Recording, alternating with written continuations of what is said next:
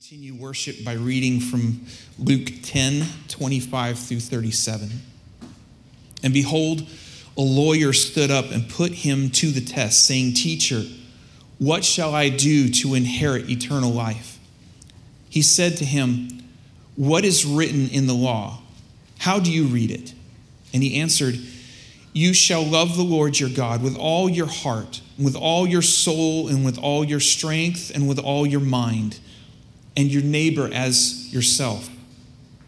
And he said to him, "You have answered correctly. Do this, and you will live." But he, desiring to justify himself to Jesus, "And who is my neighbor?" And Jesus replied, "A man was going down from Jerusalem to Jericho and fell among robbers, who stripped him and beat him and departed, leaving him half dead. Now by chance a priest was going down that road, and when he saw him, he passed by on the other side. So likewise a Levite, when he came to the place and saw him, passed by on the other side. But a Samaritan, as he journeyed, came to where he was, and when he saw him, he had compassion. He went to him and bound up his wounds, pouring on oil and wine. And then he set him on his own animal and brought him to an inn and took care of him. And the next day he took out 2 denarii and gave them to the innkeeper, saying, "Take care of him, and whatever more you spend, I will repay you when I come back." Which of these 3 do you think proved to be a neighbor to the man who fell among the robbers?" he said. "The one who showed him mercy." And Jesus said to him, "Go and do likewise." This is the word of the Lord. Thanks be to God. Take a second before you have a seat to greet one another. And we're also going to... He's about to preach a sermon on CR. I'm getting after it. Anytime. Good job, man. Yeah. Good morning. I'm Chris. I'm one of the pastors here at Riverstone. I'm glad you're with us. If you're new, I'd love to shake your hand before you leave if you'd like that. If you have your Bibles, open them to Luke 10, verse 25, and hold it there while we set it up. If you recall, March, almost 4 years ago, it's hard to believe, something was happening in the earth. Do you remember what was happening about 4 years ago in March? Little sickness was going around, a little cold was going around. The pandemic, right? All the shutting down, everything shut down in March about 4 years ago. It's crazy. And as we were all sitting and twiddling our thumbs in our houses, I thought, I got those can lights that I was going to put in the basement. I'm just going to go pop them in real quick. Babe, I'm just going to pop these can lights real quick. I'll be right back. The next second, I was ripping out drywall and walls and putting a supporting beam in the basement. I remodeled the entire basement. It was amazing. I finished about 80% of it. I got like the big area done. I convinced my wife we should move down there, and we did. It's amazing. But there's this little area behind the stairs, like on the other side of the stairs, that I just lost my steam. I just never finished it over there. And so it's like a little smaller area. But the wall is missing. You can see dirt in the crawl space, dry, insulation's hanging out of the wall, and the bare cement floor. But when you go down the stairs, you turn to the right, so you just don't see it. So, whatever, never saw it. And literally, y'all, 3 years it stayed that way. Bare cement floor, wires hanging out of the wall, right? And people would come over and I'd be like, "Babe, I want to show them the basement." She's like, "Dude, it's not done." I was like, "Oh, God." And I'd take them down there and I'd show them all the good stuff. And then they'd be like, "Is that dirt?" I was like, "Oh, yeah, that is dirt over there. You can see dirt." And they're like, "Is that a wire? Is that hot?" And I was like, "No, don't touch it. I don't think it's hot." Wires hanging out of the wall. It's remarkable how when you get used to something, you don't even see it anymore. All right, raise your hand if you have a project in your house that's incomplete. Okay, I knew it, right? Wives are elbowing, "You never finished," When it becomes a part of the landscape, you barely even see it, right?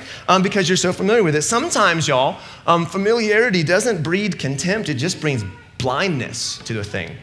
Now, I'm happy to say I finally finished the basement this past fall, mostly, 95%. The trim's not done yet, but who cares? Who can see that? But I say all that to say this. Today, we're going to look at one of those topics in Scripture that is so fundamental It's so basic to Christianity. It has become so common, so well known that we run the risk of missing it in plain sight. You know what I'm talking about? And it takes someone often like an unbeliever coming in the room and pointing it out. You know, like it says this, but you guys act like this, right? Many Christians get to the point where they don't even see this thing anymore that we're going to talk about. So common part of the landscape. The teaching, in fact, that we're going to deal with today is so common that you don't have to be a Christian to know it. Tons of totally irreligious people can quote bits of the passage that we just read. So here's what we're going to do. We're going to go through it together.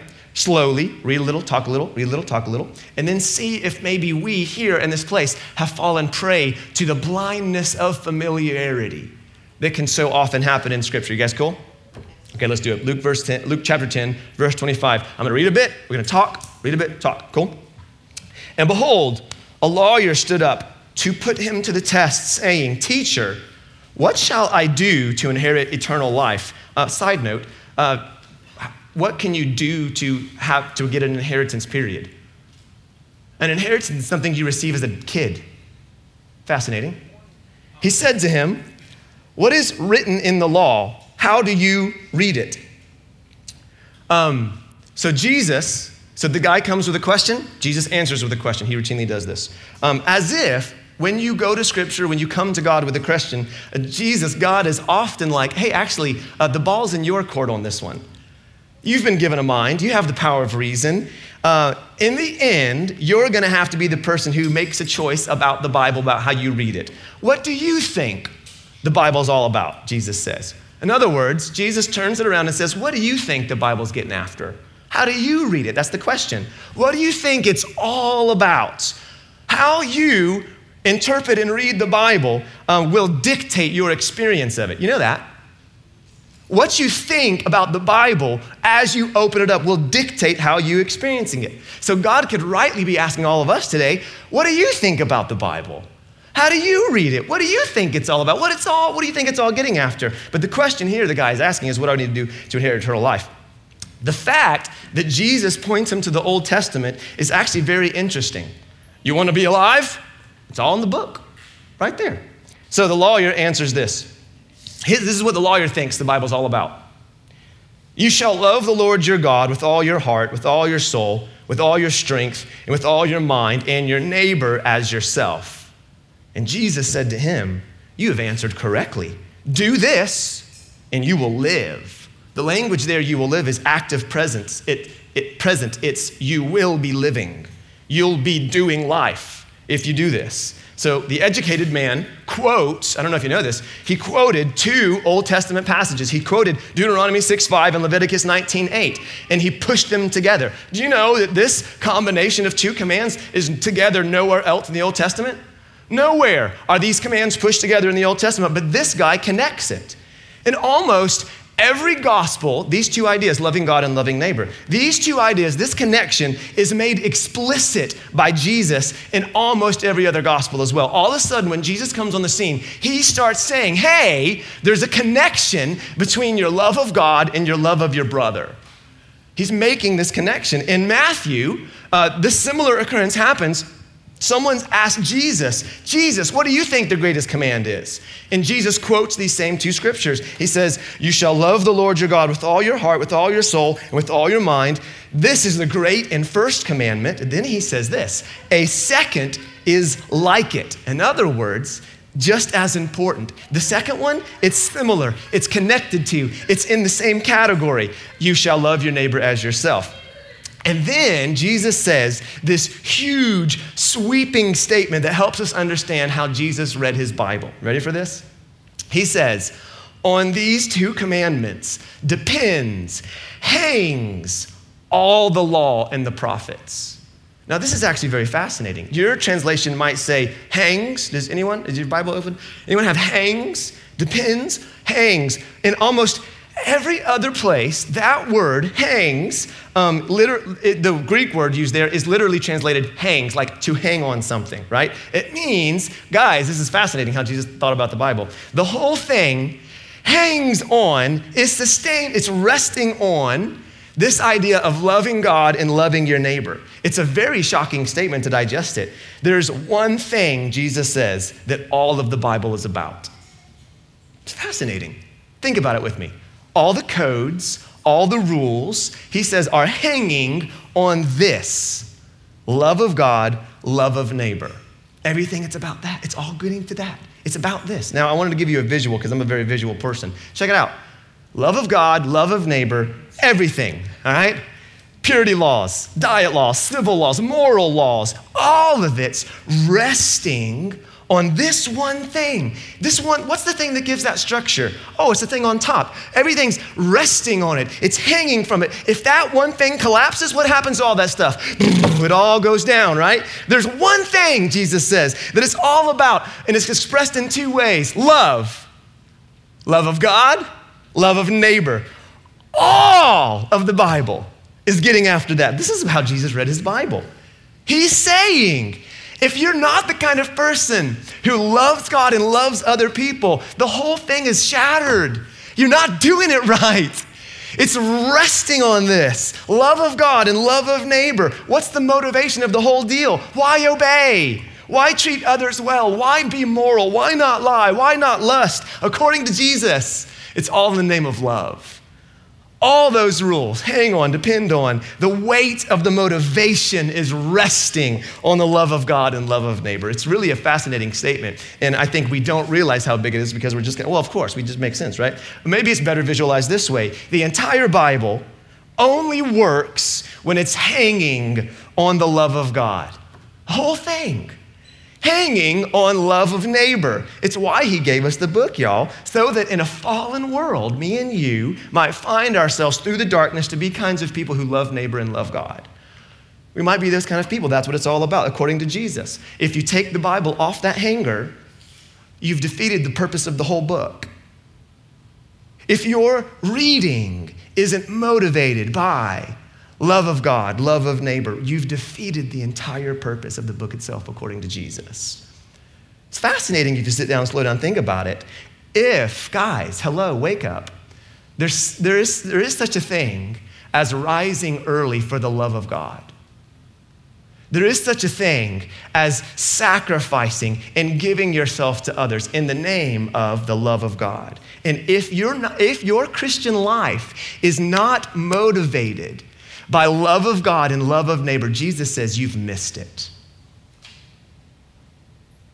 The entire structure is collapsing. You've missed it. There's no structure to it. It's all laying on the floor. Do you understand what he's saying? You've become blind, distracted maybe by all the good and necessary details of religious upkeep. But if your life is not aimed at, focused on, motivated to love God and to love others, don't even read it, he says. Well, he doesn't say that. I say that, sorry. Right? That was me, okay. If you don't, y'all, if you don't all out love God, and if you don't love others, the whole thing falls apart. A lot of us, when our Christian life's not going well, we ask questions like, well, my preacher stinks. When our Christian life's not going well, we ask questions like, well, I just need to read the Bible. I just need to buckle down. I need to do the things that pastor says I should do. Well, I just need to pray. And we say, what do? We mount up on a moral campaign, don't we? I want to get better at doing Christianity. Okay, well, what's that mean? Well, you need to read your Bible. According to this, you need to start looking outside and loving other people. If you want to do better as a Christian, you need to warm your heart towards God. This is fascinating, y'all. I'm a visual person. That helps me. If not, thanks for humoring me. Now, I'm taking too much time on this word, but let me point out one very geeky thing about this word hang. It's used I'm not even going to try to pronounce it. Krianonomi, I don't know. It's used 7 times in the New Testament. Check it out. 4 out of the 7 times it's used, it is used when it's talking about hanging someone on a cross. Crucifixion. Fascinating. Okay? Galatians 3:13, cursed is everyone who hangs on a tree. Acts 10:39, they put him to death by hanging him on a tree, as if God was expressing the thing that all the law and the prophets hang on by hanging his son on a tree. So Jesus says, you've answered rightly. If you do this, you'll live. You'll live. You'll be alive. But he, the religious expert, desiring to justify himself, said to Jesus, "And who's my neighbor?" So this is a fascinating thing, what's happening right here, and we know his motives because it tells us he's trying to justify himself. So he's saying, yes, Jesus, we all agree. The law is about loving God and loving neighbors, and it's all hanging on that, and that's great. Hey, listen, for me, I'm an expert of the law. Loving God's easy, right? I'm a professional Christian. But who's my neighbor? Like, who do I really need to love? Surely you don't mean everyone. Like, be reasonable, right? Who exactly? When it says he's wishing to justify himself, it means he wants to prove that he loves the right people. That's what he wants to do. Jesus, agree with me that certain people are love-worthy and other people's are not. Agree with me that I'm loving the right people and that I'm doing all the things that I need to be doing. Agree with me, justify me. That's what it means. He wants to prove that he is loving his neighbors. And so let's get right who that is. So Jesus tells this story. Dude, Jesus was brilliant, man. Jesus was brilliant. Do you think Jesus was smart? Do you think Jesus was smart? It's difficult listening to a man if you don't think he's smart. Jesus was brilliant. Listen to this story. Jesus replied, "A man was going down from Jerusalem to Jericho, and he fell among robbers who stripped him, beat him, and left him for dead." Got it? Now, by chance, a priest was going down that road. And when he saw him, he passed on the other side of the road. So likewise, a Levite. And when he came to the place, saw him, passed by on the other side. But a Samaritan, as he journeyed, came to where he was, saw him, had compassion on him, went to him. Do you notice it says came to where he was twice? Twice the Samaritan moved towards the injured man, it says. Bound up his wounds, pouring on oil and wine. He set him on his own animal, the thing that he owned that was made to make his burden easy, carry him. Oh, he sat him on that.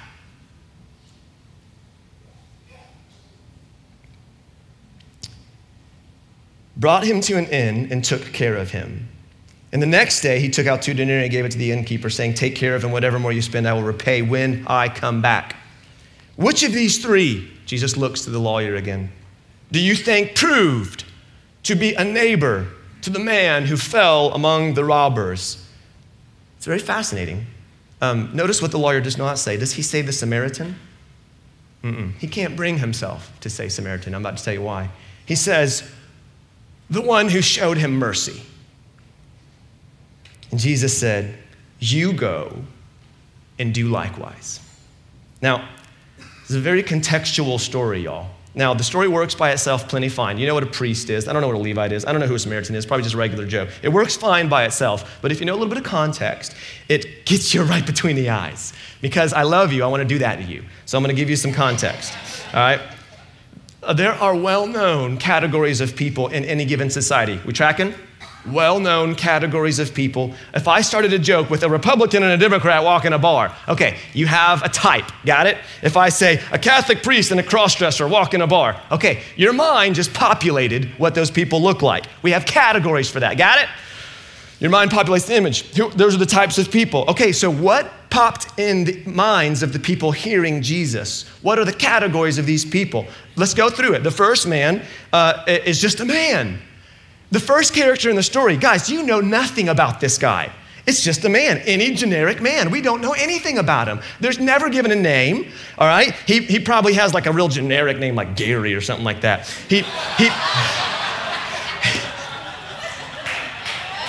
You just wait. The guy in the story who's beaten doesn't talk. We don't know where he's from. You know how you knew where people are from? They have accents. He doesn't talk in the story. You don't know his name. He doesn't have, what's the other signifying thing about people? How they dress. How you dress? Are you rich or you poor? Well, how does he dress? We don't know. We know nothing about this dude. He is stripped of all identifying social class. Is he wealthy? Is he poor? Is he Jewish? Is he Gentile? No ethical, no social, no cultural points of reference. Y'all, Jesus is brilliant, all right? This man is intentionally left ambiguous. It could be anyone. And he's going down a road well known for hijackers, a notoriously dangerous road. If when he said the road to Jerusalem to Jericho, they all said, oh, that's a bad road. We don't know. Don't go down that road alone. The second character is a priest. Now, we also have a category for priests. That makes enough sense. He's a religious professional. He's a leader in church. He speaks at events, leads Bible studies. He's the guy you ask to pray when you're eating with your family, right? So just to help you, go ahead. Okay, fine. So that guy, are we done? All right. He sees this man left for dead, right? He knows what happened to him. It's a dangerous road. All the more reason to keep moving. He doesn't want to get his own self hijacked, all right? But secondly, what we don't know about this guy is it's really important for him to be ritually clean. There's purity laws. If this guy gets within 4 feet of a corpse or touches any bodily fluids, he is ceremonially unclean. You know what he has to do then? Well, he has a whole week. He has to go through all the rituals. He can't go to church. He's not going to be able to show up on Sunday to preach the word of God because he got himself ceremonially unclean by touching this guy. So it's a whole thing. He thinks this guy, he thinks knowing God is all about ceremonial purity. Being a follower of God is about keeping yourself clean, untainted by the world, right? He's sort of right, isn't he? Theologian Kenneth Bailey says this, the priest, this guy, he's struggling with being a good man because his definition of a good man is ceremonially clean, right? And here's the problem. It puts him at odds with caring for another person. What? You're telling me that it's not that this dude is apathetic. It's not that he's some meanie. It's his theology that is stopping him from loving someone. Dude, the Bible is so deep and profound. This guy's struggling to do the right thing, and so he takes a wide berth. Notice, it's not that he just walks by. No, he has to, there's this whole thing, hey, let's go out of your way to help someone. He goes out of his way to avoid someone, to remain ceremonially clean, right? Kenneth Bailey says this, therefore this man, is a victim of the rule book. He is a victim of an ethical system. And he doesn't just walk by, he goes out of his way to avoid. Because, guys, Christianity is all about not breaking the rules, right? I mean, or maybe it's because he wasn't on the clock. He loves people on the clock. After 5, I'm not going to love anyone. We don't know all the reasons. But all we know is this professional Christian doesn't lift a finger to help this dude. Now, the third is a Levite. He's not quite as prestigious as a priest. He looks sharp, right? Got a suit on. But he's a religious man nonetheless. He's of the chosen tribe of Levi. He's a priestly family. But he's not like a full-time Christian. But he's a classy guy. He's no bum when it comes to the stuff of God. So we'll just do this.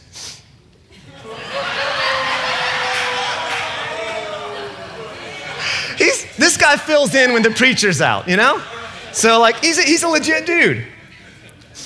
This guy takes his cues from the religious authority. So he does the same thing, right?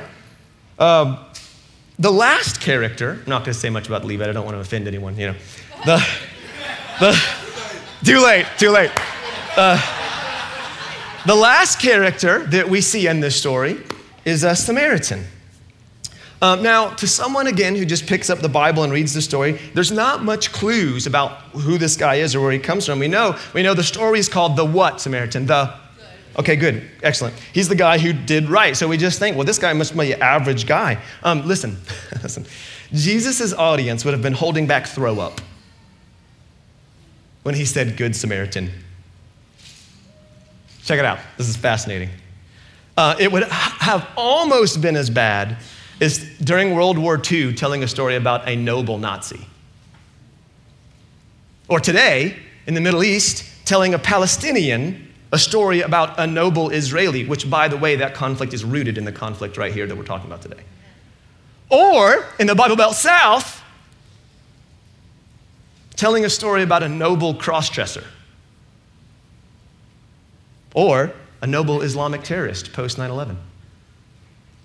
That is the cultural weight that would have hit the audience of Jesus. The Samaritan is no normal person. The cultural equivalent would be someone you find religiously repugnant, immoral, despised. Someone that everybody hates. You know the people that everybody, like we all know who to hate, right? In culture and society. But this person is someone that you hate with, listen, religious justification. In other words, you're using your religion to uphold your hate of this person. That is exactly what a Samaritan is. And if you think I'm taking it too far, well, I have some really educational quotes for you. Here we go, quoting. The centuries of animosity between Jews and Samaritans are reflected in the Wisdom of Ben Sirach, which is an apocrypha book, 2200 BC. It's not in our Bible, but it was in the Septuagint back then. And it says this, there are two nations my soul detests. The third is not a nation at all. The inhabitants of Mount Seir, the Philistines, and the stupid people living at Shechem. Guess where Samaritans lived? Shechem. Another holy book, the Mishnah, that Jews still today is holy to them. It says this, he who eats the bread of the Samaritans, in other words, buys bread from a Samaritan, is like one who eats the flesh of swine. Jews don't eat pigs, all right? The Samaritans, y'all, had, another commentator added, I learned this week, the Samaritans had actually added a commandment to 10 commandments. They had 11 commandments. And one of them was that you had to worship on their holy mountain. Fascinating. And what's also fascinating is that their temple on their holy mountain, the Jews destroyed 100 BC. And to get back at them, guess what the Samaritans did? During Passover, they went into the Jewish temple and drug dead bodies into this Jewish temple and defiled the Jewish temple. One historian writes, the Samaritans were publicly cursed in church, synagogue. And a petition was daily offered up praying to God that the Samaritans might not be partakers of eternal life. You giggle, but you know it, bro, like on the pulpit in America, we can get there, not too far from that, right? Praying curses on certain people because we don't like them. Y'all, in the Jewish mind, there was no such thing as a good Samaritan. Jesus, think about it. Jesus was taking great risk at telling a story like this. No wonder his audience, you ever read the Bible and like, why are they trying to kill him? This is why. They're like, he just told a story and they want to throw him off a cliff. Duh. This is what's going on. Routinely, they try to kill him, hang him off a cliff, or they just ask him to leave. Get out of here. Get out of here, right? All through the Bible, this happens, right? This parable, y'all, would have been horribly disorienting to his audience. Not only does the hated Samaritan heal and bind the man's wounds and take him to safety and pay for his housing, but he takes him into a town and puts him in an inn. Y'all, this would have been at his own risk of his own life. One commentator noted it would have been like the equivalent of a Plains Indian in 1875 riding into Dodge City with a scalped cowboy on his horse, checking him into a room at the local salon and staying the night to take care of him. Like, that boy ain't gonna live to the morning. Right? So you see all of this is compounding on the hearers, right? Okay, so what's it all mean? It's a whole lot. Let me just point out two things. One of the things that Jesus is clearly pointing out is this. You guys have disconnected the first and second great commandment that he says. You've disconnected them. This is what he means. You think, I can love God perfectly well. I can be faithful, I can worship, I can pray, I can follow Jesus, I can read my Bible, I can give Jesus my burdens, he takes them, praise his name, without ever doing anything for anyone else. I can be religious, I can be a deep thinker, I can lead worship, I can lead small group, and I never have to be inconvenienced for others. I don't need to carry other burdens. I don't need to carry other people's burdens. That's what Jesus does for me, right? Jesus is addressing this idea that you can love God deeply without loving others deeply. And he's saying, no, you cannot. No, you cannot. The followers of Jesus would pick up on this so dramatically that in 1 John 4:20, they'd say this: if you say, I love God, but you hate your brother, you're a liar. Thanks, John. Glad I came to church today. For he who does not love his brother whom he has seen cannot love God whom he has not seen. Jesus wants these two things inseparable in your mind. It's why he'd say, have you ever read some really weird things Jesus says? Stuff like this: hey, if you give a cup of water to the least of these in my name, you've given it unto me. You read that? Or have you read where he says, when you visited me in prison, and when you fed me when I was hungry? And they're like, when did we visit? You were in prison, Lord? What'd you do, right? Jesus isn't leveling some pantheistic God is everyone and everyone is God nonsense. He's saying, if you love me, but don't love other people, then you actually don't love me at all. Because if you love me, you'll obey me. And what does he say? Dude, love your neighbor as yourself. Or you could say it this way: if you as a person, as a happy-go-lucky Christian, have no compassion towards others, no desire to meet others' needs, Jesus would say, well, it's because you don't love God. Why don't you love God? Well, because you don't know that he loves you. Think about it. Stay with me. If you think about all that God has done for you, what did Jesus do for us? Took our burden, sin and guilt, shame. He took it off our shoulders. Oh, he moved towards us in the incarnation. Oh, he binds our wounds. Oh man, he lifts our burdens. He carries us. He provides for us. And then he says, I'm going to come back. He gives us peace, joy. You guys see the connection? All the while we know we don't deserve it. In other words, you were needy, and Jesus met your needs. He deals with the same thing in the parable of the unmerciful servant. Remember that one? Unmerciful servant? You can go read it. It's fantastic. When God forgives you, when he meets your needs, when God does that to you, listen, here, stay with me. When God does that to you, you can always sympathize with needy people. Do you know why? Because when you see someone who needs compassion, you see yourself. You know that you need compassion, that you had needs that God met. And God's compassion can flow out of you when we live like that. And if you don't, if you're not into this, if you think, well, this is social gospel nonsense, well, I'd say this. What did Jesus do around needy people? How did he respond to some random guy who asks for help? Jesus, y'all, read the Gospels again.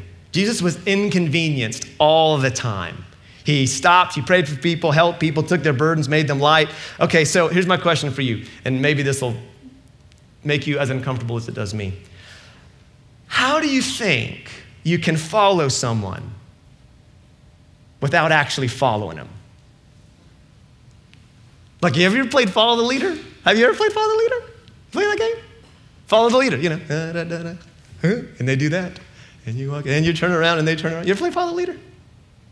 To follow someone is to follow them. Isn't Christianity all about following Jesus? Read the Gospels again and answer me how you can follow him without actually following him, without actually living the way he lived. Number two, if you think caring for others and meeting others people's need is not something you're called to because that's social gospel, humanitarian nonsense, and you're reformed, we got to preach the Bible, preach the gospel, not just meet people's needs. Okay, I hear you. When's the last time you preached the gospel, anyone? Number one. Number two, be careful you're not using your theology to justify never having to care about anyone. Let me say it this way.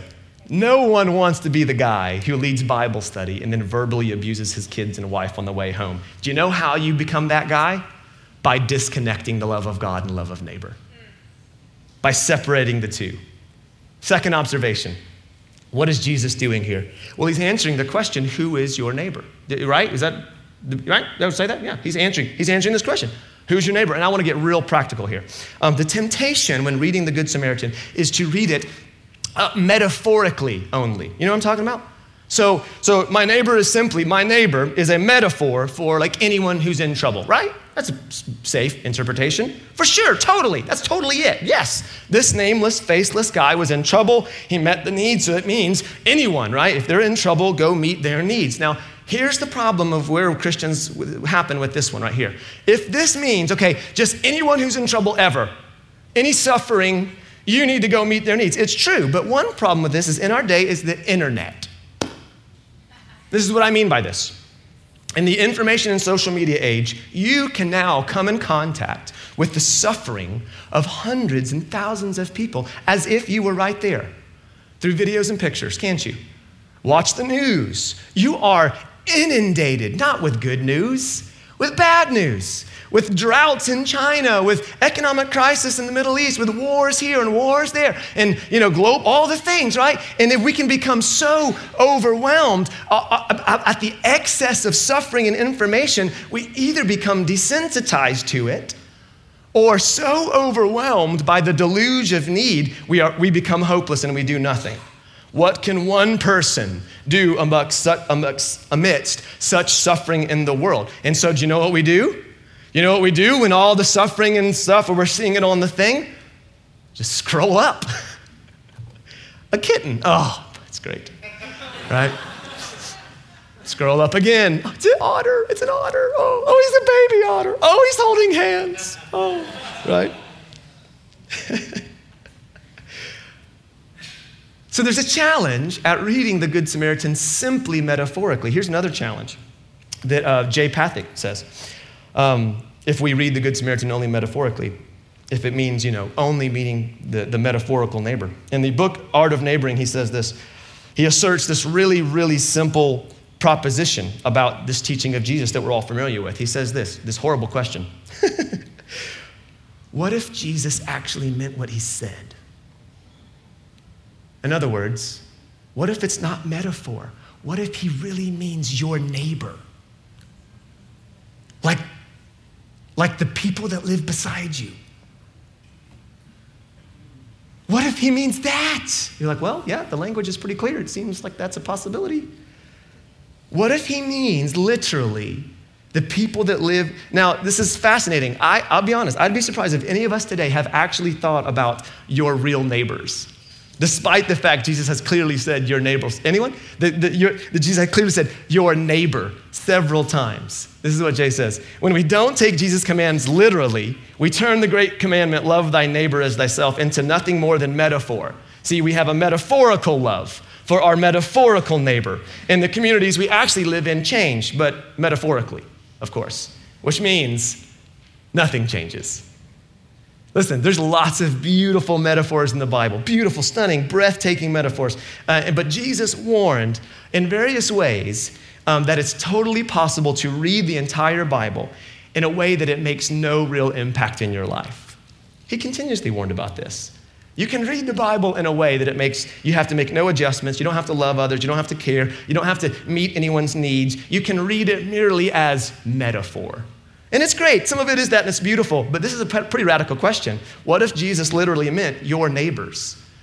Like the people that actually live next to you, that you do life with in proximity, like the person in the cubicle next to you at work, the people that live next to you next door. Y'all, for most people, our neighbors are nameless, faceless people. Are they not? The garage door opens, the car goes in, the garage door closed. You saw the back of him once when he got his mail, right? It's totally not your fault, for sure. I mean, it's how our society has structured itself, and we all have to deal with the isolating tendencies that our society breeds. But what if for you to actually follow Jesus, to obey what he says, it means reaching out in love in the community in which you actually live? It's not a radical statement, but it feels radical, doesn't it? You're like, wait. You mean like go knock on their door? Like actually go have a real conversation with a real person? Yes. Get off social media and have a real conversation with a real person. It's terrifying, isn't it? We don't know. Is it going to be awkward? Yes. Like, what if he just means like love your neighbor, like take him a cookie? Like, will it be awkward? Yes. Will you ever get that cookie platter back? No. But dude, what if it's worth it, right? See, the Good Samaritan story can seem to lay this impossible bar before us, right? It's like loving those our society hates, or we see that all the Samaritan's trip is totally hijacked, and I'm just gonna live my life totally hijacked all the time. He's out of money, he's late to where he's going, he's taking a risk, all this stuff, and it can feel so out of reach. And many of us read the Good Samaritan the same way we look at the news. We just feel overwhelmed when we read it, and therefore we do nothing. But what if it's as easy as learning the names of your neighbors? I dare you. I dare you this week. Go knock on their door and be like, hey, we've been living next to each other for 10 years, and this is embarrassing. I don't know you. And what if you actually started a relationship with your neighbors around you? Jesus said stuff like, give a cup of water to the least of these. You've done it to me, right? In my name. Jesus, y'all think about that, a cup of water. Jesus made the bar so low, so accessible to anyone that we immediately start looking for loopholes. It can't be that easy, right? What if it is? Jesus says it's worship when you love others in my name and in simple, practical ways. If this is true, then to follow Jesus means that we are people who care about the needs and concerns of others just as much as we care about our needs and concerns. So let's think about your neighborhood. Sure, you can call code enforcement, right? I mean, it's gross over there. Or you can get to know them and maybe learn that the reason it's gross is because it's an elderly woman caring for her elderly husband who has cancer. That could be. Or you could just call code enforcement. I mean, we could start with loving our enemies, but why don't we take baby steps? Why don't we just start loving the people that live next to us? And wouldn't you say to love someone well, you'd need to know their name? Look at this chart. This is going to terrify you. What if I gave you this chart? That house is your center. The center is your house. See it? You notice there's A, B, C in each of the boxes? What if I said this? Think of all the houses in the proximity to your house. Fill it in. All right, do you see them? Oh yeah, there's that guy over there. There's that dude that never cuts his grass there. There's that guy that's always playing loud music. Okay, got him? What if I challenged you to write the names of all of your neighbors on slot A? Can you fill them in? Okay, and then what if I said B? I said, okay, if you can write their names, and B, I want you to write something you know about them that you couldn't learn from just, they drive a red car. No, that's cheating. Like, what does he do for work? What are his aspirations of life? What's her dream of starting a family? What are they, some of us could probably do it. And then C, what if I got real personal and said, and then ask, what do they think about God? Go deeper in level. Jay Pathak, this is from his book, he says he takes this around to conferences, thousands and thousands of people. And he says less than 10% of Christians can fill their names out. Y'all, we don't love our neighbors because we don't know them. They call this the shame chart also. He said only 3% could fill out B, and less than 1% could fill out C. Like Christian conferences. This is fascinating and very uncomfortable, isn't it? If Christians actually did the thing that Jesus called us to do, dude, your world would be your neighborhood would be a different place. The reason that Jay brought this chart up is he went and had a meeting with the mayor and all of the pastors of his area. And he found that as they were talking, the mayor was telling him all the things that was wrong with the town and this, we got shut-ins, we got kids, and we got this. And then at the end, the mayor said this to a group of pastors. He said, you know what? If people could just be great neighbors, 60-70% of this stuff would be dealt with. And he said after the meeting, they were sitting around with the pastors, and Jay said, is anyone else embarrassed? A secular mayor just told us if we could just get our people to follow the second great command, that we would fix a lot of the problems. Dude, fascinating, isn't it? What do you think it means? Last question, and then we'll start wrapping it up. What do you think it means to take Jesus seriously? I know a lot of guys that think to take Jesus seriously means you get really serious and dogmatic and harsh about theology and doctrine, right? You know that guy? Love his small group, he's fun, right? They basically think, oh, if I'm going to take Jesus seriously, it basically interprets that means I can be a jerk about doctrine and theology. See, is that what you think it means, to follow Jesus and take him seriously? I think we've understood the phrase following Jesus only metaphorically, instead of what would our lives literally look like if we lived like this man lived. So here, we'll wrap it up. Just so we know this is not a moral tale and it's not a drive-by guilting by the pastor. Let me take you to one more level of this thing and then we'll get out of here. There's another brilliant level of this whole story that I was pointing out to you. Look what the robber does to the mystery man. He strips him, beats him, leaves him for half dead. They dehumanize him. They remove his protective layers. They remove his dignity. They are violence towards him. They steal from him and leave him alone for dead. What character does that in the Bible? Who steals and kills and destroys? What character does that? Yep, you know. Let's look at what the Samaritan does. The Samaritan sees him.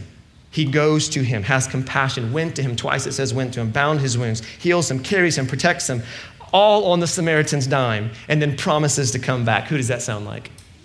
Yeah, dude. Y'all, the thief has come to rob you of your humanity, to remove your dignity, to take away your voice, to beat you into submission and leave you for dead. And almost no commentator fails to point out the Samaritan is Jesus talking about himself. Jesus came in an unexpected way to a people who hated him and rejected him, like the Jews hated and rejected Samaritans. He saw us, he moved towards us, he had compassion for us, he bound us, he heals our wounds, all at his own cost, and then promises he's gonna come back one day. Come on, man, the Bible. Who's the mystery man? You are. You are. You're the mystery man. And if you miss this first, what Jesus has done for you, you will never be the kind of person who loves their neighbor.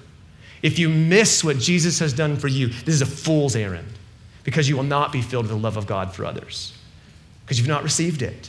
You have to see yourself first and foremost as the man beaten on the side of the road for whom Jesus comes and sacrifices for and heals and carries and pays his bill. Or simply put, 1 John 4:19, we love because he first loved us.